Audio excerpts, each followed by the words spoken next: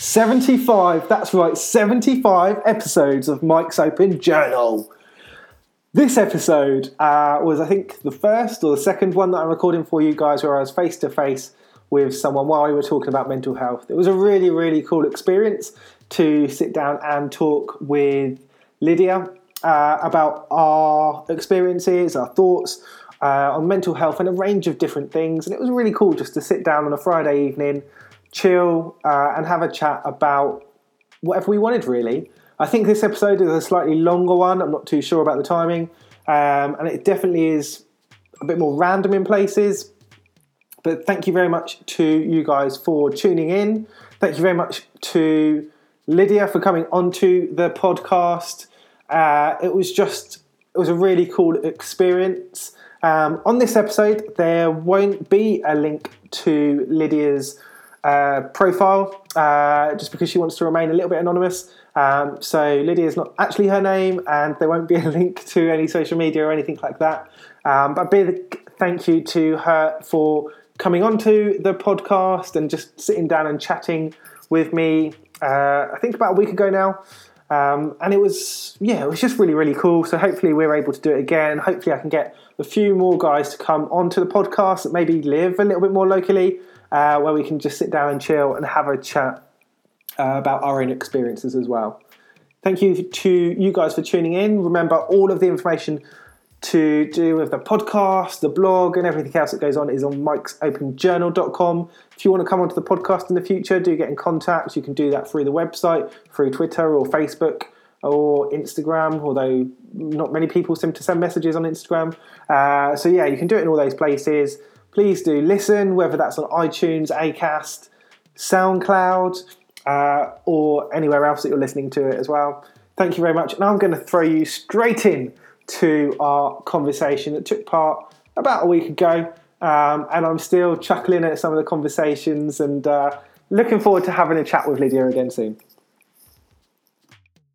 When I've done it before, it's been like for a couple of different events, and then like, oh, it's cool because you say to the person, oh, yeah, right, fine. And you sit down and talk about it, and like, oh, all the rest of the times it's been online. And then it's quite nice because you like can sit there, and it's been good for me because I can chat to people that are like miles away. Yeah. But you do miss out on the couple of times when I've gone out with friends and you sit down and like, it's nice just to chat more with sort your of organic friend. Yeah, conversation. and you're just talking with like a real person. Yeah. It's quite nice. But yeah, I think it's different when you're younger. And it's weird because like a lot of the people that I've spoken to now are people that have experienced stuff while they are younger. Yeah. And although I can look back and go, oh, that. Yeah. Actually, most of mine's like in the last few years. Okay. So it's interesting to see like... Yeah. Because so many people go like, oh, when I was like teenager, that's where it all stems from. Yeah. And I think, oh, I can look back and go, oh, part of it's like parents and like contributors. Yeah, but mine's all recent, and I find that like that's interesting as well, because you're like, oh, you can just have a break. It does, I don't know, it is different. Yeah, I don't know, because I think like for me, where I was so much younger, and I've now spent probably, and in fact I've spent more of my life with a mental health. Yeah. I don't want to say problem, but illness. Yeah, illness is a better word. Then not. It's hard to know as well, because you want to go like, well, that doesn't define me, but actually, that is a huge part of who I am. Like, my decisions are made, not even consciously a lot of the time, based on my mental health, because, it's like, well, I know that if I do this and this, that's going to make my mental health worse. Or, it's hard to know how much is actually your own personality and how much is...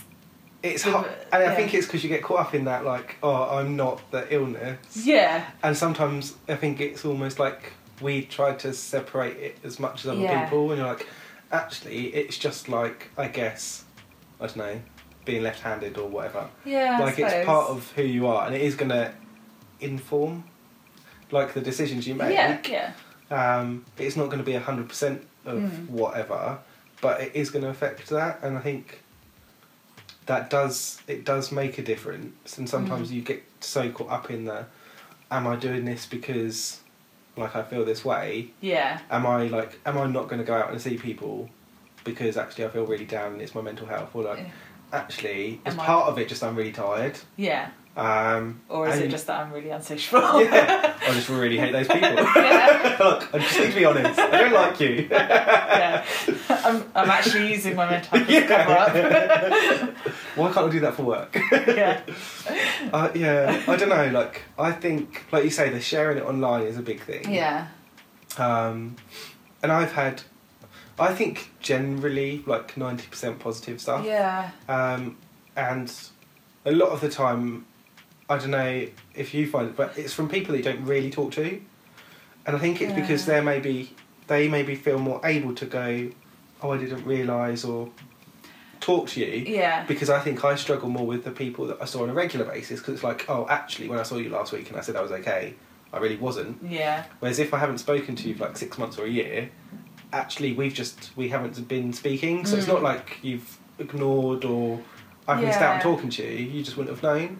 See, I think from my experience, I tend to, when I'm actually seeing or even just messaging friends, I tend to not reach out to them because of my previous experiences of when I do reach out, people get scared or they don't know what to do, so they back away. Yeah.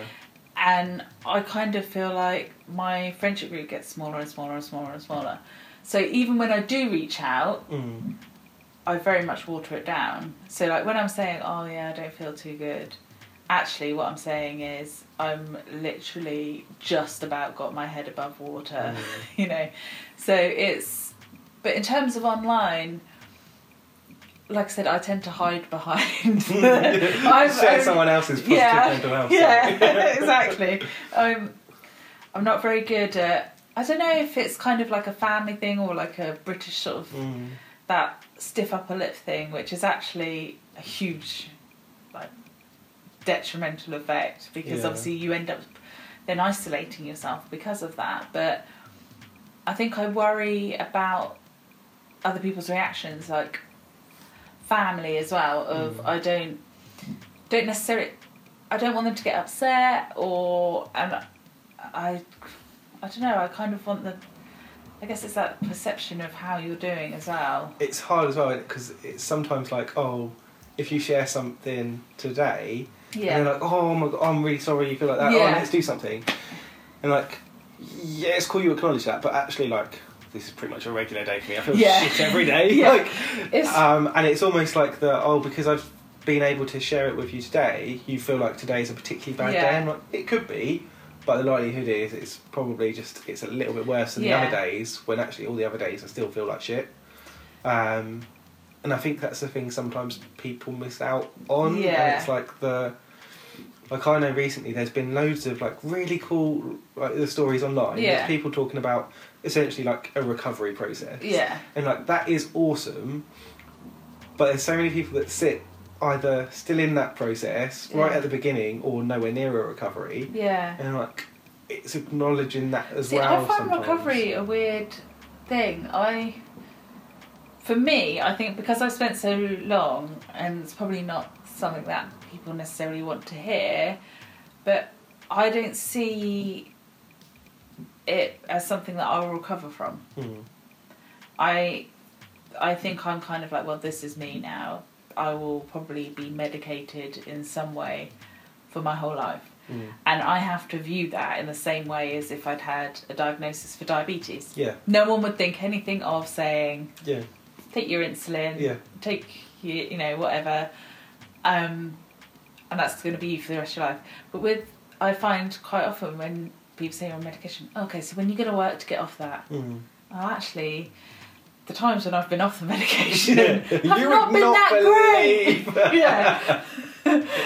You think it's a bit rubbish now. Yeah, I think it is that crossover, isn't it? Yeah. It's how you perceive, because I think different people have different thoughts on what recovery is, and I think I I've never really felt like, oh, I'm in recovery or I have recovery or anything. And I think it's more, I don't know, I think very early on, almost straight away, it was never a case of let's get better. And I hate, I have used it a couple of times, but I consciously try to avoid it because I don't, it's not about getting better. No. It's about accepting managing. This is going to be with you for a long time, whether it's for the rest of your life or not, it doesn't matter. Yeah. It's going to be a long time. And it's about being able to I think, like, manage better. Yeah. And for me, it was about trying to understand, like, okay, what's affecting me? Like, how can I try to lessen that impact? And how can I understand what it is?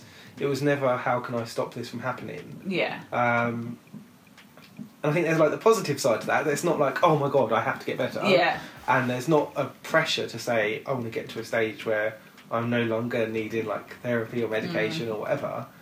But at the same time, you're like, oh, like, you're going to be like this to some extent, probably for most of your life. Yeah. And that's a really hard thing. It's an exhausting thought as well, isn't it? And, like, to me, like, I noticed like, I had spells where I had episodes, so it'd last, like, hours. Okay. Whereas now, when it happens, it's, like, minutes, and it can be, like, a really short period of time. Like, that's my process, or my recovery, of it's less intense and it's less frequent. It's not a case of it's not going to happen, it's just a case of when it happens, it's less intrusive, I suppose.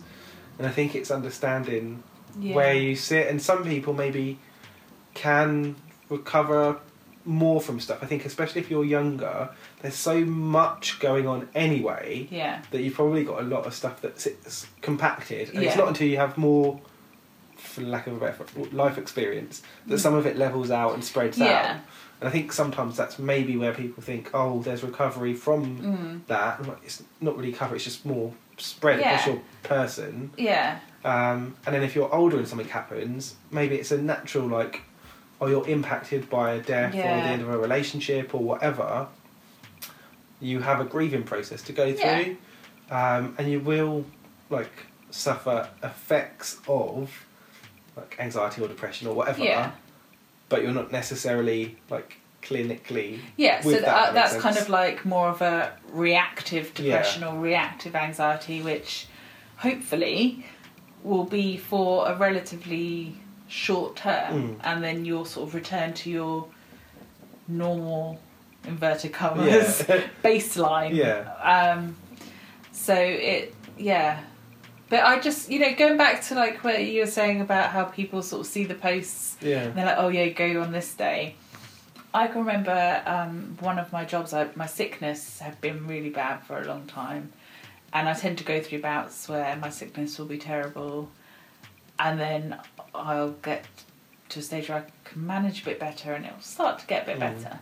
But someone had complained to my manager, oh, she's off sick all the time, but she made dinner for her boyfriend the other night.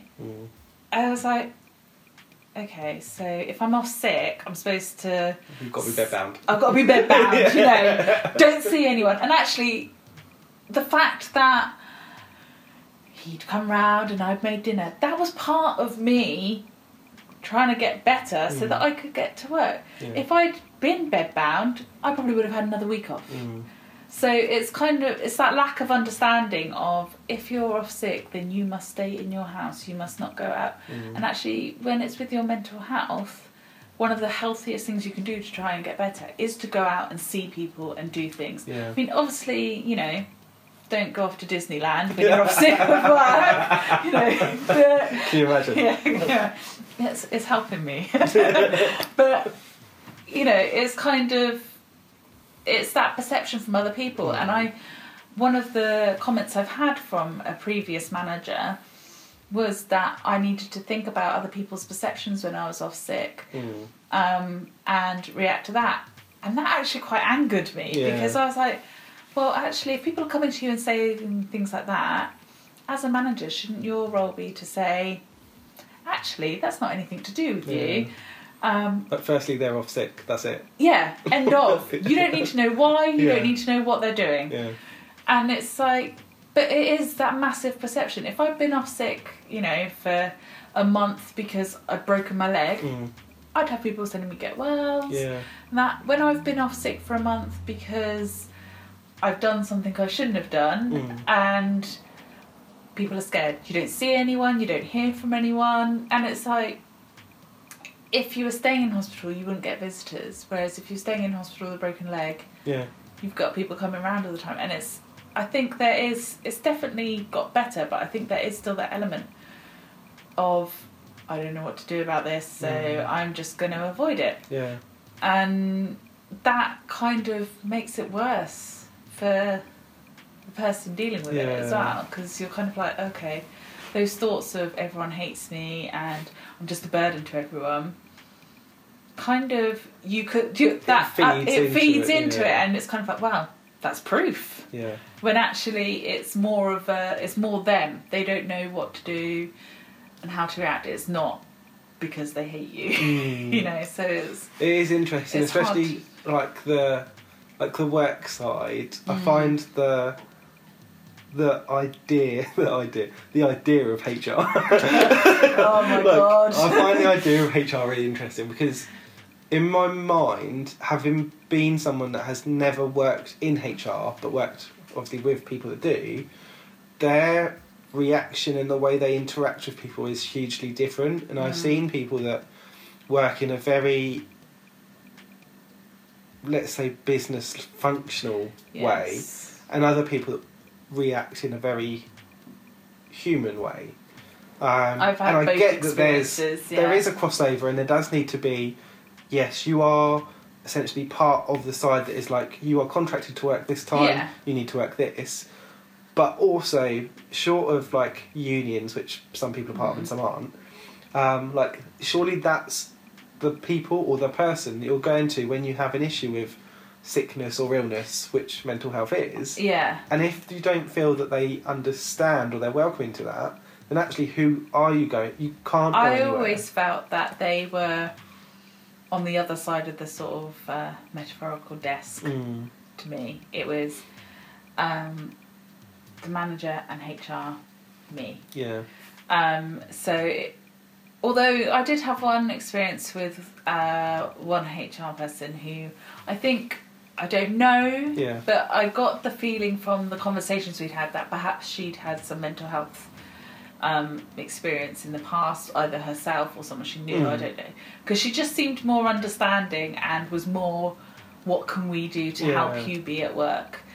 Whereas the other experience I had after that was, if you're off sick in the next 3 months, then we're going to have to escalate this. And it's like, okay, if I'll just tell my brain, and that's just that added pressure. And it's like, actually, you're making it worse. And I understand, like you say, you have to be at work sometime. But I feel like if someone who had a chronic physical illness, they would not sit there and say, you've got to be better next week.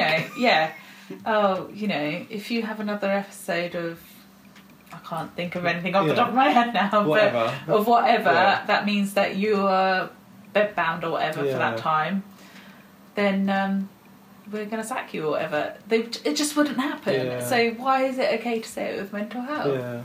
It's that crossover as well. I think, like, the great thing of mental health being spoken about a lot more recently is really, really good. And I think there's almost that push for HR type roles to be like, come and talk to us, and essentially try and get in there before there's an issue. Yeah. And it's, while that's good, it's almost the ignorance of, well, we're starting now, we're going to talk to you about this stuff. Yeah. And it's like, but there's people here that already suffer with that. Yeah. That have been here for like 6 months, 20 years. Yeah. That haven't been able to come to you with that, and are they suddenly about to come to you with a problem that they've had for a long time, and you're suddenly now prepared to talk about it? And I think, like, that's fine for anyone that joins that organisation now, because you're now like, we talk about this, that's cool. But anyone that's been there longer, I think that's going to be a lot harder to change in terms of making you, firstly, just an approachable person, that someone's going to come in and sit down and talk to you about something that they struggle with, that maybe they haven't told anyone else. Yeah. Like, I'm going to come and talk to you. in this open plan office. Yeah. And I just think that it's more about, although a lot of the important stuff is about talking about it, it's almost like, well, yeah, we'll talk about it. But it's not around like, oh, if you've got an issue, this is what we could do. There doesn't seem to be any of that. These are the different support systems. It's just like oh yeah, we can talk about it now. So they have, I'm trying to think carefully how to say this. So where I work, they have something that is done once a week. Okay. And it's supposed to help relieve stress and things. And it will be things like Nordic walking, yoga before work, and stuff like that. And it's kind of the environment I work in. Lots of people don't have time for a lunch break, let alone to go for a Nordic walk. So it kind of feels, to me, whenever I see those things, I think, okay, you've got good intentions. Yeah. This is in the right way. Perhaps it needs to be rethought a bit, because actually, if someone needs that, when they have their quick bite to eat, they haven't got time to go trotting off. And it's... I think it's that crossover of... like, I haven't worked in places, but I know people that have, where they have had... I think they've usually focused in on sport quite a lot, but they do a lot of they'll go for walking just because it's more inclusive. And I'm on that crossover of like, it's really good, and I can understand all the stuff that they're essentially saying, like, this is your physical health, it's your mental health, and all that. That's great. And there is that crossover of where people just don't have a lunch break a lot of the time. Yeah. And I think that's almost that. Then comes back to like another thing that HR should be enforcing. Actually, like for most people, you have a 30 minutes, 40 minutes, an hour, where actually you are meant to be on lunch, whether you're paid for that or not. It's meant to be a lunch hour or time or whatever. And the fact that people don't use that and then would struggle to access a scheme like that, they should be looking at, actually, look, you are meant to be on your lunch for this 30 minutes or 40 minutes or whatever. This is an activity that you will do. Yeah. And it's difficult if people are not paid in that time, because essentially you would then be volunteering. Yeah. But it should be enforced that actually, as a HR team, we say, this is their lunch break, you have to go and do this. Yeah. In the same way that, like most places at the start of the year or when you start a job or whatever, it's, here's your desk survey thing. Yeah. How's your chair, how's your screen and all that rubbish. Yeah. It should be, how often do you take your lunch break? And if the answer is less than 4 times out of 5, then that should be looked at. Yeah. But it won't be. No. And that's that crossover of who are HR there for. Yeah, sometimes it's difficult to... I mean, I think I'm probably quite cynical when it comes to that sort of stuff. But I think that's because I've had, more so when I was younger, bad experiences. So when these things are put out now, my attitude is, oh, you're just doing it to tick a box. Yeah. And I kind of, whilst I think it is good and it's heading in the right direction, I think there's a long way to go in that, okay, you've got that going on, but actually, to say a lunch break in that environment, not everyone stops then. So there's actually going to be a very small proportion of people that, even if everyone does take their lunch break, that will be able to take that. And it's kind of, I don't know, some people as well, if they're on their feet all day, they're not going to want to go for a walk at lunch. Actually, that's their downtime to sit down for half an hour, or it's great for the people that are sat at the desk all day, and they're the people that will probably be able to access it, because they're more likely to be the ones that can get up and go for a lunch break. So for those people, that's great. Yeah. But for some of the others who are in the highly stressed environment, not saying that people sat at the desk aren't, because they are, but a different level, kind of stress. So it's kind of, I don't know, I probably... It's an opportunity for improvement. Yeah, that's what I'll put on the review. Good start. Yeah. I don't know. It's cool to see ideas happen. Yeah. But I guess it comes off of that, like, not a lot has happened before, and so your first ideas aren't always going to be the best ones. No, that's very true. It's do it, work it out, and then see, like you say, this works for you and not for you. So well, I guess I mean that's just generally mental health as well. Like the ideas I had when I first was trying to manage it were awful. They were like the worst ideas ever. Tell me about your personal experience. But like they were just things that were making it worse, but I was too young to really kind of see that. So I was like, oh right, yeah, I'll go out and I'll drink loads, or it might even things like self-harm. It was kind of like, wow, that for me that was never about it was always very superficial self-harm, in that there weren't deep cuts or anything like that, and it was kind of, for me, that was something that I could physically see. Yeah. And get outside. And that's something that I still struggle with. I kind of still get, it's almost like the little twitch in the arm of like, go on, you want to. Yeah. But it's like, I don't do it because that's not going to help.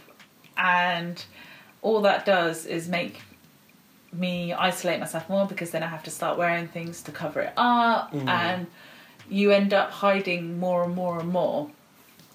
And so, obviously, as I got older, although those instincts were there to do those things, I was able to go, yeah, but, actually, did that help? Yeah. No. It's going through the process sometimes as well, isn't it? Of like... And don't get me wrong, it wasn't like I did it once and then the next time I was like, oh, no, that didn't work. It took probably about 10 years. It's just, I think, like you said, it's people experience stuff in different ways. You react to it so differently that you don't know, and then so much, I think you're left to basically just work it out on your own. Definitely. And that's why you end up in that situation when you're doing something that isn't like necessarily a positive thing for you.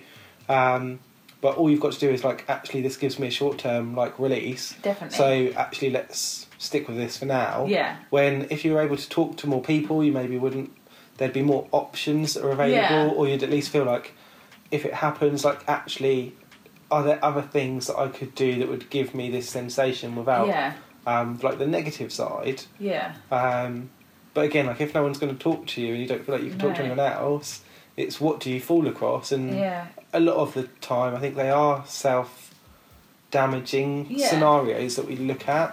Yeah, because you're trying to escape it, and it's almost like sometimes if you can, I don't know, maybe part of your brain's like, I create this other problem that will distract from this, and you can focus on doing that, because that's something I think, I don't know if, well, I can't speak for everyone, but for me, I kind of think that I'm someone that I would like to be able to do something about it. That's the thing I struggle most. Yeah. When people say I find a lot of people that want to be fixers. Yeah. Like, what can I do to help? Yeah.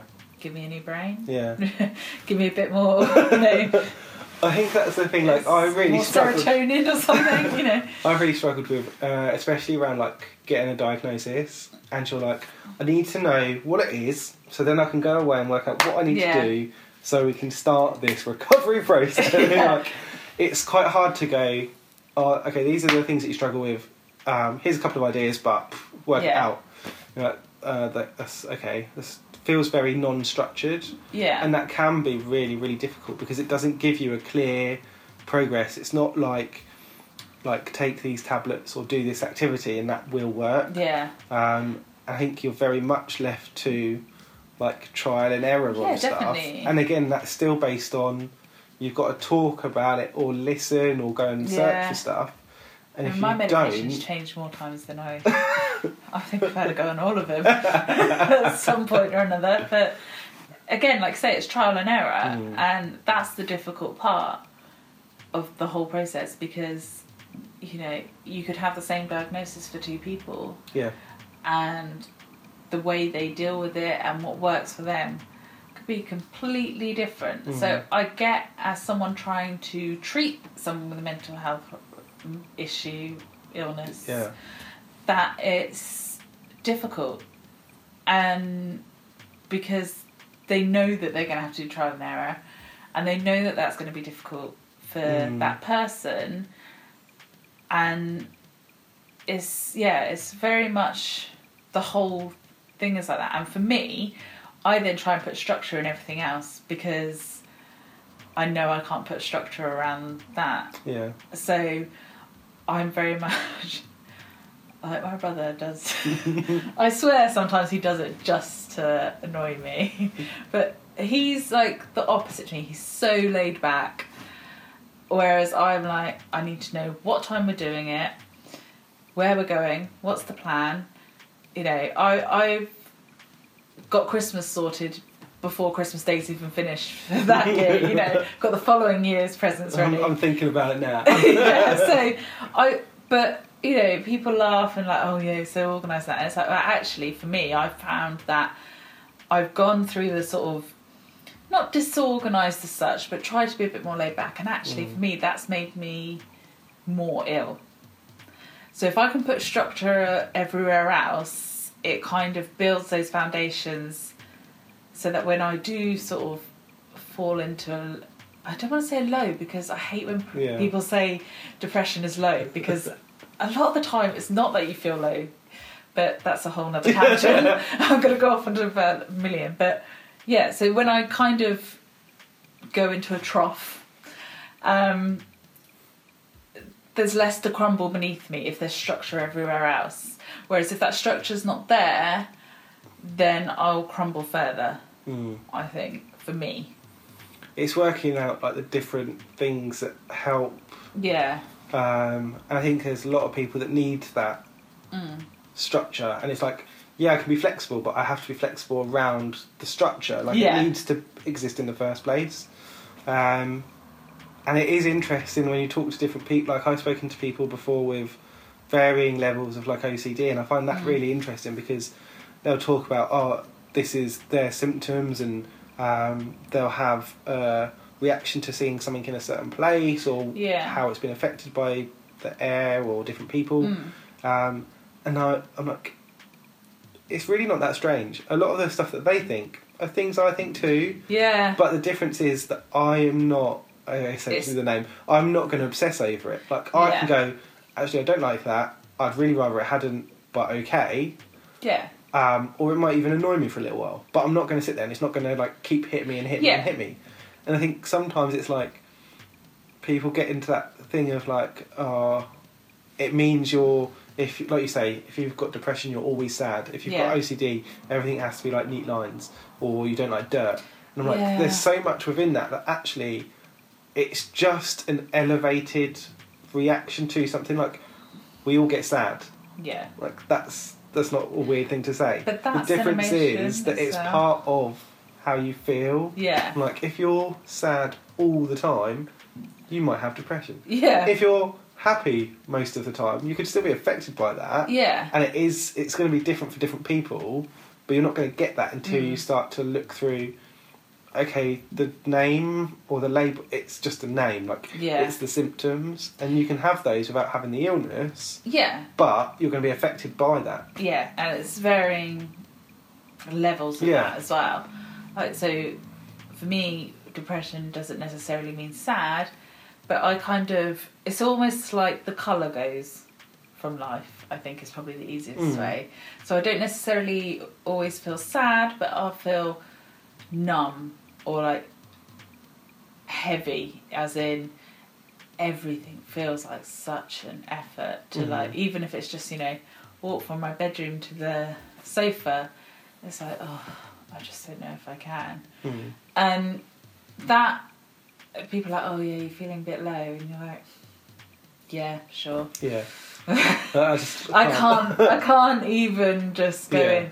But I think that's part of the stigma that's still there, because as you were saying with OCD, where people have got things of that, it needs to be neat lines. You see things of like memes of like, tag someone with OCD who won't like this, and you're like, oh God, you're trivialising it so much. Yeah. And it's just ridiculous. And I really feel... Where are the memes with the bold people that say, tag someone that might have cancer? Yeah, exactly. Yeah. And it's kind of like, well, that people would be like, oh God, why would anyone do that? And yeah, you shouldn't. But why is it okay to do it with a mental health thing, you know? And it's... I mean, I haven't actually seen one this year, but I'm sure there is one. But most Halloween, I see some shop does some form of really inappropriate mental health outfit, and you're just like, really?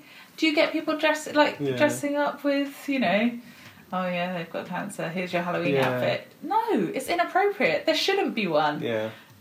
But I think we all got caught up with Anne Frank this year. Yeah. It's like, why is that a Halloween costume? Yeah, it's crazy. Yeah, it is a perception as well, isn't it? I think that's only hindered by not talking about stuff. Yeah. I think actually a lot of the time that mental health is covered, it's covered by, up until recently, people that have done something wrong, they've got a mental health disorder, and that's the only time you ever see it really mentioned. Yeah, so then the perception is people with mental health are going to commit crime or whatever, when actually the statistics show that they're more likely to be a victim. Yeah. And it's just like, why... I just don't understand why it's not... It's something that I feel so strongly about, but I'm part of the problem because I don't talk about it probably as much as I should. But then... That's because it's the negative experiences that I've had when I've tried when I was younger. Things have moved forward a bit, but I think every now and then I kind of dip my toe a bit, and I'm like, it's working out. I think it's working out what you're comfortable with. Yeah. And I think a lot of the times, like I'll beat myself up the same as you. It's like, oh, I don't do enough. Yeah. Like, sometimes it's realising that you don't have to talk to everyone about everything. Yeah. And it's not until like someone said that to me and I was like, well, yeah, obviously, because like you're not going to go and talk to someone about like your digestive system. And I'm like, oh yeah, it is the same. Like actually, I don't, just because I don't go and talk to everyone about everything, that's okay. Yeah. And I'm like suddenly thinking, oh, actually, it's okay that you've got like certain friends that you'll talk to about things in more depth, and you will have something. Just I'm sad. Okay, yeah. Yeah. And you'll have other, and it's not about beating yourself up that you didn't talk to that person about it. Yeah. Like, yes, maybe the opportunity was there, but it doesn't, just because the opportunity's there doesn't mean you have to do it. Yeah. And I think that can be quite a big thing. And I think more recently as well, like we see more like celebrities or famous people talking about mental health, and that's great because it gets a bit more positive coverage. But for me personally, like I don't really associate with that. Like I don't follow a lot of like TV and magazines and stuff like that. So the fact that this actor or this singer has come out and spoken about something that happened to them 10 years ago really isn't a big thing for me. Like, yeah, it's cool that you're talking about an eating disorder or whatever, and I like that, but I'm not hugely connecting with your story. No. And I think sometimes that's where it's nice to have people that are regular people that talk about actually like this is my experience. Sometimes it's from a situation where they have improved their mental health, sometimes it isn't, and like actually we're just talking about it, and it's okay to say like this isn't exactly where I want to be, or actually I'm really pleased with where I am now, like we're just going to talk about it. And I think that's a big thing of just actually we start to normalise that as a conversation, even if it's just between like the people that are talking. So even if it's just between us now, like actually hopefully it helps you and it helps me, so that like next time the opportunity comes it's a little bit easier to talk about, or we feel like actually like tomorrow you'll think actually yesterday like I was able to sit down and talk about like mental health and it was like a normal thing, and like we both won't get it 100%, but we both know that we're not going to get it 100%, and that's okay. Rather than I saw so and so, it was really cool, we had a catch up and I said like I've had a couple of bad days, but wasn't that amazing or whatever, and you skip over it quite quickly. I think it is nice just to sit down sometimes and give time to what is a big part of our lives and does affect us. See, I think I've had it referred to before as a high functioning depression. Yep. In that, like this week, I have been to the point where I just kind of think, oh, I'll just take all the medication I have. And not like, it's always a fleeting thought. It's not kind of a, I'm actually going to do it. Yeah. And it's, I mean, in the past there's been times where I have, but I kind of have got to that stage now where I can recognise that it's that I want an escape. And so there's times where I feel like I'm going to crumble, and it feels like someone has got it's just squeezing the pressure more and more and more. But I bet if you asked any of the people I've seen this week, they wouldn't have even thought I was... They're like, yeah, she's fine. Yeah, she's fine. You know, like, yeah, she seems quite upbeat, you know, and it's... And I think that's kind of part of what I was saying about that mask thing of... It kind of helps me function a bit as well, because by having to put that mask on of, oh yeah, everything's fine, it helps me get to work, it helps me do that. But at the same time, when I get home from work, I am absolutely exhausted because it's kind of like, okay... You've been acting all day. I've been acting all day. And then you're kind of... I become less social, and people are like, oh, you know, it's not good to be on your own too much. Which I agree, you know, there is a level of where you don't need to isolate yourself. But actually, for me... I've enjoyed this time to myself, but it has been 3 months. Yeah, I should probably go outside now. But it's kind of like, well, actually, I need that evening when I come home, because if I go round to your house or whatever, as much as I want to see you and spend time with you, I just don't have the energy to keep that on for another few hours. And sometimes I can, sometimes I can't. So, and it's really difficult, I think, sometimes I find anyway, when it comes to plans, to sort of say, actually, I really don't feel well enough. Yeah. I feel like I have to have a different reason. Because I'm not a flaky person, and I don't like flaky. Yeah. It takes the structure away from things. And it's like... So I feel like I have to have an actual reason, otherwise people would judge me. And I think a lot of the stigma of mental health that I've experienced, I've carried that. And although it's not there as much now, for me it is, because I've not let it go. I still carry it, and I apply it to other people even if they don't have it. Yeah. So it's, It is a hard... I think I've had times when I feel it more because, like you, like I won't want to be like, yeah, but I'm not actually ill though, am I? Yeah. So I'll still go to something, and it'll be like, okay, I've parked the car, I'm outside. Now I'm really stressing about it because now I know I really shouldn't be here. Yeah. But, like, I feel all the stuff that I felt at home, plus I'm now actually here. Yeah. So what are you fucking about? Like, just go in. Yeah.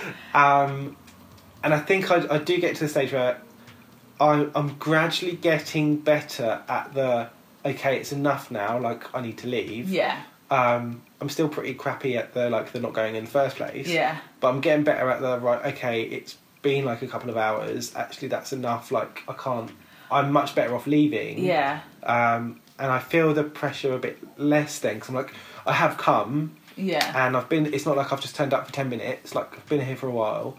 And I just need to leave now. Yeah. And I'm getting better at that, being able to say, actually, that's enough for me. It's difficult, though, when you're out in, like, a group. Yeah. And everyone's like, oh, no, why are you going? Yeah. Stay out. And you're like, no, I really need to go. Yeah. And then for me, that's when I feel like...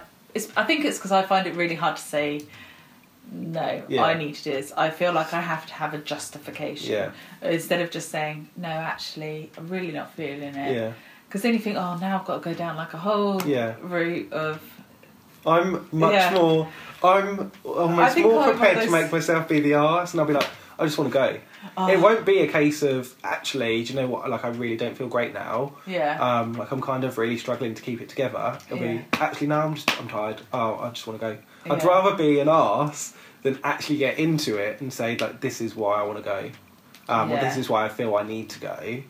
And, like, it's all the steps, I guess, isn't it? Like, it's getting better. I can leave, but I'm still not being honest as to why I'm leaving. Yeah, I'm the same. I can leave now, whereas before I would just let's stay here till the end. Yeah, stay to the bitter end. Yes. Otherwise they'll all judge me and then they won't invite me again. And you've stayed longer than most people. Yeah. I could have left. But it's kind of, I will be like, oh, I've got work in the morning. But you don't work weekends. Yeah, but this weekend I've got work in the morning, you know, or, oh, I've got to drive. So, you know, I'll just end up making up stuff. And I'm just thinking, why are you doing that? Why can't you... These are the people that you socialise with all the time. Why can't you just say to them, actually, I've reached my limit. I'm going now. It's really hard because I've got... I was talking to Colin that I went out with last night, and we were talking about some stuff. And we were talking about one of our friends that has started to like not come along to things. And I said, it's really annoying. I said, I've had periods where I'll like constantly not go to stuff. Yeah. And I said, but I still want people to invite me. I said, I want to know like that they're thinking about you, that they still want to include you, that it's not going to be like if you're suddenly open to going, you have to make a real effort to ask to go, like the invite is still there. So I said, I appreciate that. I said, but at the same time, I would always say I can't come, or possibly I don't want to. Yeah. I wouldn't like not reply. And I said the issue I've got is like we know someone just won't reply to stuff. Yeah. And I said you're in that in between where I know there can be lots of different reasons as to why they're not coming to stuff, and you want to reach out. Yeah. So, but at the same time, just because that's my experience, it doesn't mean that that's their experience. I said maybe they just don't want to hang out with us. Maybe they just don't like you. Maybe they are an arse. Yeah. It was like it could be that there's something going on and we're not aware of that. And I said, it's where do you get to that stage when you're like, actually, like when you get like, actually this person maybe isn't as much of a friend, and there's other stuff going on in their life. And I said, like, that happens all the time. Yeah. But because we are more aware of some things, you start to think about stuff a bit more, which we probably should. Yeah. But at the same time, don't be closed to the fact that actually some relationships do just change. Yeah, definitely. And there's nothing wrong with that. And it's kind of gauging that. And it's like, is it just a change of the dynamics? Or is... And like, actually, we're just not as close as we were before, and there isn't a need or they don't have a desire to do that. And that's completely okay. And just because I feel like I would be able to say, actually, do you know what? Like, I'm all up for doing a catch-up or whatever, but I can't do it now. Or I don't know. Rather than just like not reply for ages or say yeah, and then drop out. It's really hard to work that out. But I don't know if we think about it more just because we're aware of other bits. See, I kind of find that I don't know, I overthink. I think, where I was saying earlier, like the fixer type thing, I kind of have this, I can't fix myself, so I'll try and fix everyone else. So I then end up kind of feeling resentful. I don't know if resentful's too strong, maybe. But that sort of feeling towards some people, because I think, oh my God, I really went out on a limb for you, and you can't even, like, I've tried to reach out, and you can't even respond, or, you know, if I'm having a time of crisis. I've had one friend tell me before, oh, it's really hard when you're feeling low there, because you're really hard work. And I was like, Great, okay. I'm not sharing with you again. Yeah, and it's kind of like, oh my gosh, like, I don't think you realise how much effort it took me to get here for you to tell me that I'm hard work. I know it's hard work, but I can assure you it's much harder work for me than it is for you. I think it is having that understanding and like the communication, isn't it? Because like you say, if someone said, oh, it's really hard work being there for you, actually... Yeah, it is. Yeah. Like, and I'm open to talking about that. Yeah. But it's the assumption that, it's all the hard work to be there, and it's not hard work to be in the experience where you're actually feeling that. It's like, you can go and leave. Yeah, and it's that crossover. I'm still left with this. Because I've had the conversation with somebody else before where they were like, oh, like I got really upset after I saw you in a certain way, and like it really affected me for like the next couple of days, and it was really difficult. I struggled to work, and like I'm really, really sorry it was like that, and I completely appreciate that that's affected you like that for that period, but that was for a couple of days. Yeah. And like imagine that being like week after week after week. Yeah. And sometimes it's that scope, but until you have the conversation, there isn't that understanding, and I think it is quite hard because you think, oh, if I'm there for you, I'm the one, arguably, I'm the one without a problem and you've got a problem. Yeah. So I'm the one putting on all the work to be there for you, and it's not actually, if you're the person with a problem or an issue, you're still experiencing all of that. It's not like, oh, it's just happening, but you're experiencing that. Yeah, I don't know. I can't think of a good analogy. Yeah, but I kind of feel like people expect there to be an end of like, oh, you're okay now. Yeah. It's kind of a bit of what you were saying earlier, where if you sort of post something or whatever about how it's been crap today or whatever, and you're like, actually, it's crap all the time. Yeah. But it's also the flip as well of like, you might have a crap day and you post something that's a bit funny or whatever, and people are like, oh, they're okay now, that's great. Yeah. Okay, I don't need to worry about them. Yeah. And it's not that you want people to worry about you, Yeah. but it's kind of like, just because I've done posted one thing or said something, or like in this 5 seconds, I was okay. Yeah, it was 5 seconds. I was able to laugh at that. Yeah. Now it's bad. Yeah. And then someone's like, "Wow, that covers them for the next 2 weeks." Yeah, and it feels like that. And I find myself sometimes kind of really thinking about what I post and what I say, because I think it can look contradictory. Like I might try and reach out to someone, and then they'll go on Instagram or something and be like, "What? Yeah. That totally contradicts what you've just said." And it's like, but actually, you know, social media is not a reflection of real life. Anyone who still thinks it is, or it is, but like one of those like circus mirrors. Yeah, exactly. It's, you know, it's the highlight reel. Yeah, and it's very difficult, I think, on both sides, because I'm reluctant to share with people because I don't want them to worry about me or to have those few days. But then at the same time, I need to share with someone. Yeah. So and you almost end up with I've ended up with a very small friendship group who I know that there's probably 2 or 3 that I could open up to, but there's a part of me that's actually, like I say, I water it down, because I think, gosh, the pool's become 2 or 3 people now. I don't want to lose anyone else. Yeah.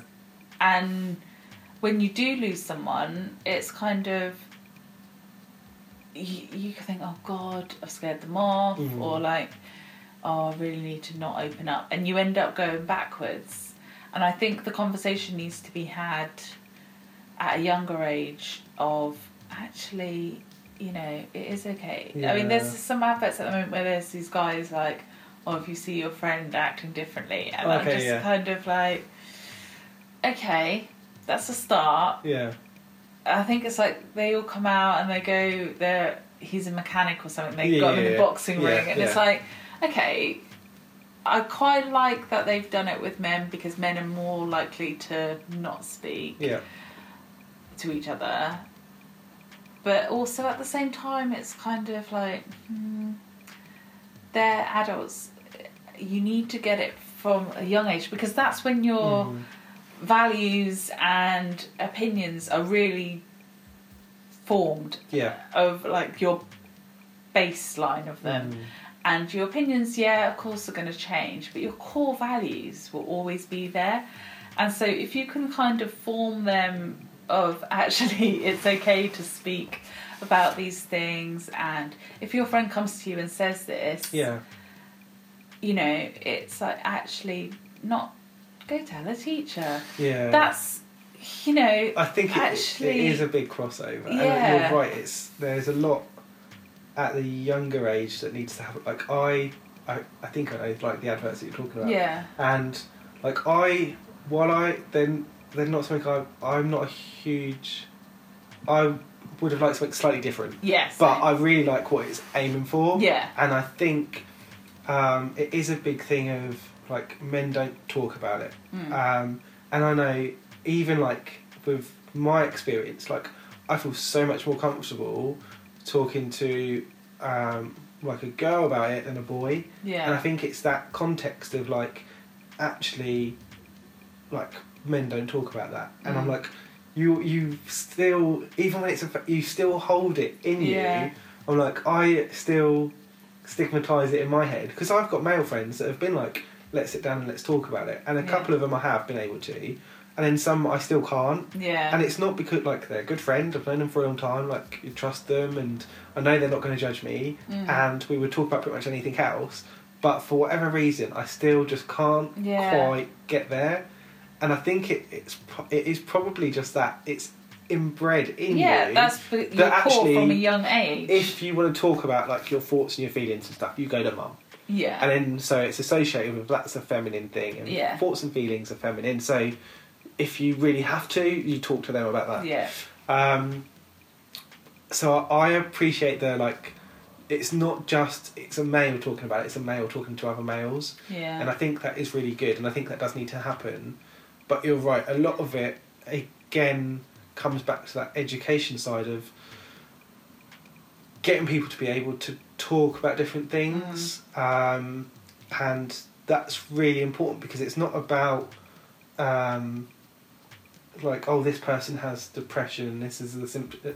It's like actually like you're a young child, like let's talk about what's your day been like, how's that made you feel, like what's made you feel good or what's made you feel sad, and we can talk about this made me feel not happy and this is why and this is how it affected me, or this made me feel really good and this is why. Being open to saying actually like I wasn't happy, or that made me feel like that, or that I was really afraid by that, or I've been really worried. I've been really worried about this, or I've been thinking about this quite a lot.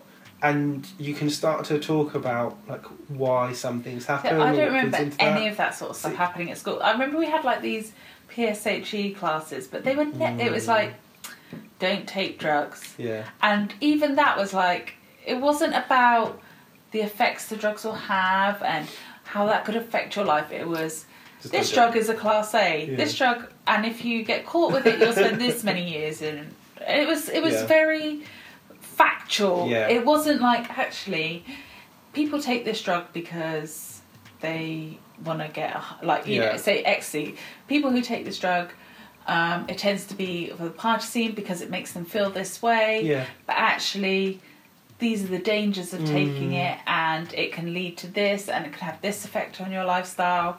So giving actually like the full picture, like obviously I'm not going to be like, oh yeah, what they should say in school is if they take this drug, they'll have an awesome party. You know, that's obviously not the message that they want to send across. But I think that education side as well, like a big thing for me, is like the sexual health stuff, and it's kind of like there's loads of stuff. And I know there was a Channel 4 program. I can't think of what the lady's name is, but she did a few programs. Where they looked at like revenge porn, consent, like the image of young females, and there was a few different episodes, and that idea that actually we should be talking about sex as a subject pretty much from primary school. Definitely, I agree. At primary school, we're obviously not going to be saying this is a penis, this is a vagina. No. But you're talking about what's essentially appropriate? Communication and relationships. And that needs to start at a really early age. And to me, that's a really natural fit with like the PSHE, with mental health, and all of that non-academic type stuff. That actually, if education is meant to be prep for life or prep for work, these are all things that are going to affect people's lives and like work a experience. Huge part of it. So why not give them the best preparation rather than, oh, I'm not an expert at mental health. I'm not an expert at like sex or relationships, actually the main part is just talking about it and allowing people to say, opening a conversation. This might be right, it might be wrong. Actually, we can think different things, and that's okay. Yeah. Rather than get into that but mindset. Even if it gets open a debate between, like, you know, one person says, "Oh yeah, but that's okay to do," and then someone else like, "No, that's really not." That's opened up a conversation. Okay, why do you think that's okay? Because X, Y, Z. Why do you think that's not okay? Because X, Y, Z. Okay, but can you, you know, if from that point of view, can you see, you know, can you understand why they've got to that thing? And sometimes the answer's going to be no. Yeah. Because sometimes you're going to be like, really? Yeah. But actually just opening the conversation completely. Because I think our sex education was one of our teachers putting a condom on a cucumber or banana or something. And it's like, that, you know, really... That's embarrassing for them. They don't want to be doing it. Actually, the conversation that needs to be had was... It was at an age where people were having house parties and, you know, people were experimenting around sex and all this, you know, foreplay and stuff like that. And actually what needed to be happen was... They needed to... Although they obviously are not going to encourage that sort of stuff, but they need to go, hang on a minute. Okay, you shouldn't be drinking because you're 14 or 15 or whatever, or older, whatever. And, you know, ideally you wouldn't be doing this stuff, but it is happening. So instead of going, well, actually, because you're not 16, you shouldn't be doing it, or 18, you shouldn't be drinking, so let's not talk about that. Instead of going, well, actually, this is the law, as in, like, you know, you have to be 16 or whatever. But if you are going to experiment, you need to make sure that you're both happy, and these are the ways that you can communicate that to each other.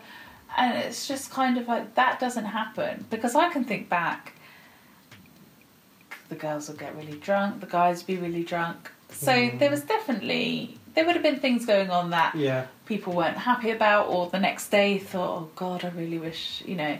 I think I've spoken to people before and they said they felt, I want to say it's like, in my head I've got like year 9 or year 10 or something. And they had like some sort of sex ed. They were like, I could have told the teacher more than what they were telling me. Definitely. And I'm like, can you imagine going into a maths class and feeling like you could teach the teacher? And I'm like, that's not really helping anyone. No. And if the purpose is to actually teach them something, then it should be a professional in the classroom. So it needs to be like a sexual health practitioner or someone from NHS or whatever.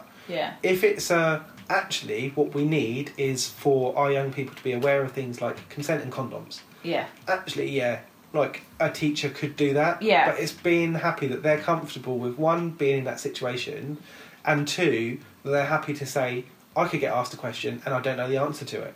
And that's completely okay, because I'm a maths teacher, not a sexual health practitioner. And it's being like that, and I think sometimes that's why you see a lot of people shy away from stuff like sex and mental health, because they're like, oh my God, it's not something, this isn't my job, I'm, I don't know, I'm a lollipop person, or I'm a banker. Like, I'm not someone that sits down and talks to young people about this, or sits down to talk to anyone about these topics. I think actually we're not talking or asking you to be an expert. I'm not coming to you to ask you for, like, what should my medication be for my mental health. Actually, I'm just coming to say, like, this is what's going on, and wanting to chat about it. And I think it's getting to that stage where people are comfortable to be in a situation where you can be wrong and you cannot understand, and that's okay. There isn't an answer to everything. It's that horrible thing of it's a taking part. Just take part in the conversation. And that is the best thing. But I think, you know, things like sex education and the stuff with like PSHE and drugs and what have you, that is linked to mental health as well. I mean, everyone has mental health. Whether they have a mental health illness or they don't. Everyone has mental health. And they are linked in because people who have mental health illnesses will often have, will go down the route of experimenting with drugs, and the way they perceive sex can be related to their mental health in terms of how they might be more promiscuous or... I think it's the opposite, and it's like actually looking at that. Like the self-medication, isn't it? Yeah, so they say like, it could be with drink, it could be with drugs, it could be with, I forget what it is. It's like just generally like your behaviour can be more risky, and then that kind of covers the promiscuous sex and things like that. And it's not that everyone or that most people will do that, but a lot of people will fit into that somewhere. But I also think that you can help potentially, and you're not going to get everyone, prevent someone from going down that road, because I've had to go at a few of them, and I think perhaps if I'd had more of an understanding of it, I might still have gone down that road. However, when I didn't physically wake up one day and go, right, okay, this is what I'm going to do, because that will sort me out. But I would have had perhaps more of an understanding, so there might have been more of that conscious click-in of, actually, this might not lead down... you might have been able to recognise that you were doing that behaviour sooner because you were aware that was a behaviour. That kind of makes sense. Whereas it can be that there's something in there that you want, you're not getting. So is it that from, like, are you drinking a lot more actually because you need to be around people and you want to release? Could you do that through being around people and doing something else? If it's like the promiscuous sex, is it actually you really feed off of, you just need that connection with someone? Could you get that from like I don't know, like a talking therapy, or having someone that you can have physical contact with that's not a sexual relationship or something like that? And I think sometimes it's just recognising what's going on, and a lot of the time you're never going to know that as the person because you're so kind of involved in that. And if you don't have a support network around you, then who's going to tell you that behaviour's changed? And that can be really different, because I think a lot of us will isolate ourselves. So then who are the people that are around you that are going to notice that change? Well, no one. So you're going to be so far into that for so long before anyone says, actually... And I think like if that conversation is had when you're younger, you might even recognise it yourself beforehand. Like, you're not going to recognise it before you do it, obviously, but it might be that, I don't know, a month in or something, you think, oh, hang on a minute, actually I've been doing this for a while now, okay, rather than, a year down the line and it's had a real detrimental effect on you, because you haven't really had that process to recognise what you're doing. And I'm not saying, like I said, I'm not saying that everyone would be able to do that, because you're not. Like, you can get really deep into these things and not know these changes. And I think sometimes you don't recognise them, even when people say to you. Like, when I was at uni, I can remember one of the girls sitting me down saying, look, we don't want to live with you next year. It's really hard living with it. And I was thinking, I don't know. Like, even now, I mean, now when I look back, I think, well, they really went about that the wrong way. But I was kind of like, I don't understand. Like what why? I'm doing is not affecting you. I don't really, my behaviour is not different. But actually, when I look back on it, it really was. But I was far too deep to recognise that. So I was like, oh my God, what a load of bitches. Thanks, guys. But I still don't really agree with the way they went about it. But I can kind of... That's, I guess, where the communication comes up. Like, they're like, okay, that's behaviour or an attitude that we don't want to be around. But not able or not confident enough to say, actually, there's an issue here. Or... is there a way that we can help, or is there something going on that we can talk about, rather than just let it get to a stage where, oh, now we're at a time when a decision's being made, actually our decision is just to leave. Rather than earlier on saying, like, oh, is there something that we can do or talk about as a friend, a co-worker, just someone that knows you, even an acquaintance? Like, is there something... going on? Like, if I've recognised it, if there's enough to recognise, it's got to be noticeable. Like, it was completely from when I first met them at uni to that point. That was two different people, because I was in very different peaks and troughs of my depression. Yeah. And that was definitely at one of my worst points at that time when they said that to me. And like I say, I couldn't recognise it, but if they'd had, not just them personally, I mean, if someone had been able to open up that conversation, it might have been different. Maybe. Probably not. You never know. But you never know. You never know. Yeah. It's all about talking more, isn't it? Yeah, So, definitely. oh, Yeah. I'm going to get a dead leg. I feel like it's this one all the time. I need to shuffle around. For me. Oh, no, but it's so comfortable. I'm really trying hard not to like get snuggy in the corner. Oh, you can. It's fine. Proper relax. It's nice. Oh. I'm comfortable now. Do you want a blanket? Oh dear. No, it's nice just to like sit and chat about it, I think. You don't get a chance to a lot of the time, I think. And I found it like really interesting, the people that I've been able to talk to. Yeah. Like one of the guys that I sat down and spoke to for, I think we probably sat down and spoke for a couple of hours in the end. And it all came from like, he sent me a message, he sent me an email, and he was like, basically like, how are you doing? And we hadn't spoken for maybe just over a year. Yeah. And then I sent one back and just said like, basically a load of stuff's gone on. And he was like, we'll meet up and sit down and have a chat. And then it was really nice because I was like, right, the purpose of us meeting up is essentially to talk about this stuff. Yeah. But we both already know, like, we've both been affected by stuff. So we're not going for a big reveal. We both already know. Yeah.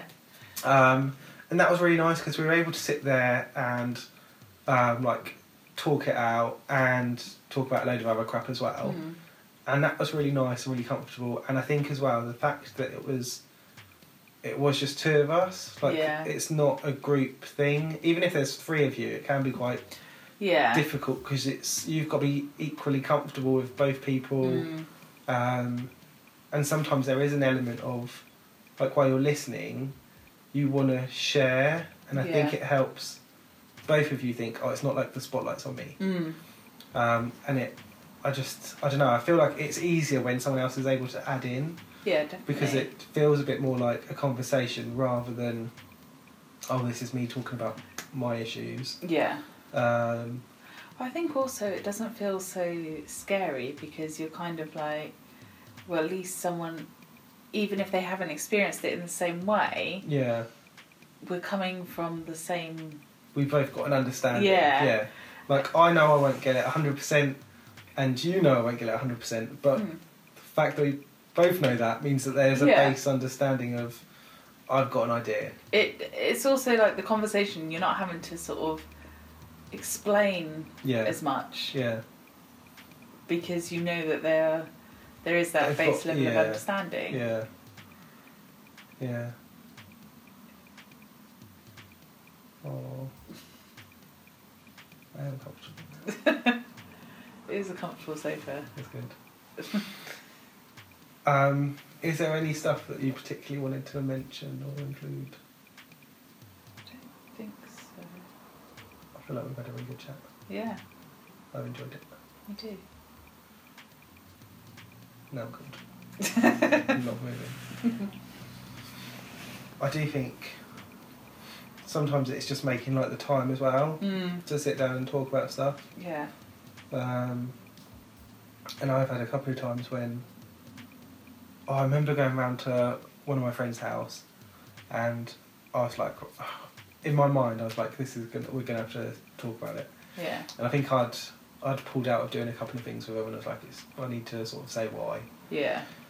And I remember going in, and we had like that natural, I don't know if natural's the right word, but go in the door, and he was like, "Oh, you okay?" And I'm like, "Yeah." Yeah. And I'm like, that's a question that I want to be able to answer. Yeah. I'm not going to answer it when I walk in the door. No. And I just beat myself up for about half an hour because I was like, that was my chance. Yeah. And like I was around there for probably I don't know, maybe an hour and a half. And then it got to the stage where I was like, I was kind of leaving. Or it was in my mind, like, it's now the time when I'm leaving. Yeah. And I was like, I now don't want to talk about it because I'm about to leave. Yeah. And I don't, like, I don't want to, like, drop that and then run out. Yeah. And at the same time, I can't remember what's happening. Like, I don't have time, or they don't have time, or there isn't time to get into it. Yeah. It's not something you can just be like, oh, by the way. Anyway, see you next week. And it just made it really awkward. And I guess everyone kind of gets an experience like that at some stage. And you're like, you know what? Like, sometimes it just doesn't happen. And that's okay. And I think I did. I think I went round for dinner maybe a month later. And we had a bit of a chat about it, and like it's not in depth, but they knew that something was going on, and like that was good. That was then able to happen, but it's just I think it's sometimes it's almost that self-acceptance side as well of being able to say, it's not going to happen every time. Every time you want to sit down and talk with someone, it's not going to happen, and that's okay. Yeah. But then I think that can feel quite lonely sometimes. In that you think, oh God, I really need to have an outlet. Yeah. And I just don't know where. Because I feel conscious of like always going to the same person because I think, I don't want them to think that it's a lot. You feel like it's a lot to unload on the same person. Yeah. And then I think my thing is as well of like. Mine is probably as much like it is that I don't want to unload all on one person, but it's also like for me it's I don't want to like invest that much or trust in that one person because like if that person goes and they are my coping mechanism, then I'm fucked. Yeah. So I feel I guess more comfortable with like the little bits here and there. Yeah. Because if any of those people go, actually. Like I've still got other people that are around me, and it doesn't feel like that one person I talked to is now gone. Yeah. But that has meant that like some of the people that I have talked to and have shared a lot with, I then quite naturally sort of start to push away because I'm like I can't have you be that person. Yeah. Because I'm just not prepped for that, and so that can be the downside of that as well. Yeah. Although I kind of try not to unload to the same person, I still find myself doing it. Which earlier in the year, someone that I'd always turn to just went and hadn't spoken to me. And I found that really difficult because it was at a time when I really needed a friend. And they were someone that I naturally turned to quite a lot, and I thought we were really good friends. I thought we were friends for life, basically. Yeah. So that almost felt like a break-up relationship as well, of like... Yeah. But then I was like, oh God, that means... It's almost like when you start a new therapy, you think, oh God, the first session... Yeah. I've got to give them like a 20-year backstory. Yeah. You know, so it's just like just read the notes. Yeah. Can I just start saying from now? Yeah. But yeah, it's kind of. I do quite try and spread the load, but at the same time, there are people that you just naturally feel more comfortable with. Yeah. Yeah. And then there's people that you learn not to share with because you just think, well, actually, it's not going to happen. It's not going to happen. Yeah. The response I get is not one that is helpful, so it's not beneficial to either party. Yeah. It's only going to be a negative outcome, so I'd actually rather still be casual friends. Yeah. Rather than have a go at like opening up and basically ruin the relationship. Yeah, so exactly. It's not always, I don't know, sometimes we're harder on the other people than they would be, but at the same time it's about self-preservation. Yeah, definitely. And it's working out. You've got to protect yourself as well. I think so. Challenge.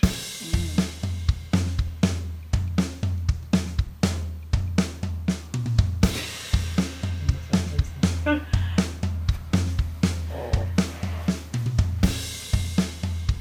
left half your pizza.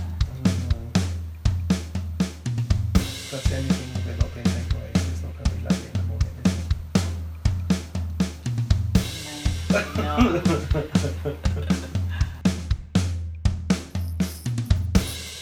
So, yeah, there wasn't really an end to our conversation. Like, we carried on talking a couple of times after stopping, so that kind of seemed like the best place to stop the episode. Yeah, I don't know. It feels weird when you don't have like an actual ending to it when you look back, but I guess that's how normal conversations happen, I suppose. A big thank you to all of you guys for listening in. A big thank you to Lydia for coming onto the podcast. I look forward to the next episode that I get to share with you guys. I know there's a couple of episodes left to record before Christmas, so I look forward to recording those, but also sharing them with you guys. Please do remember, you're not alone out there.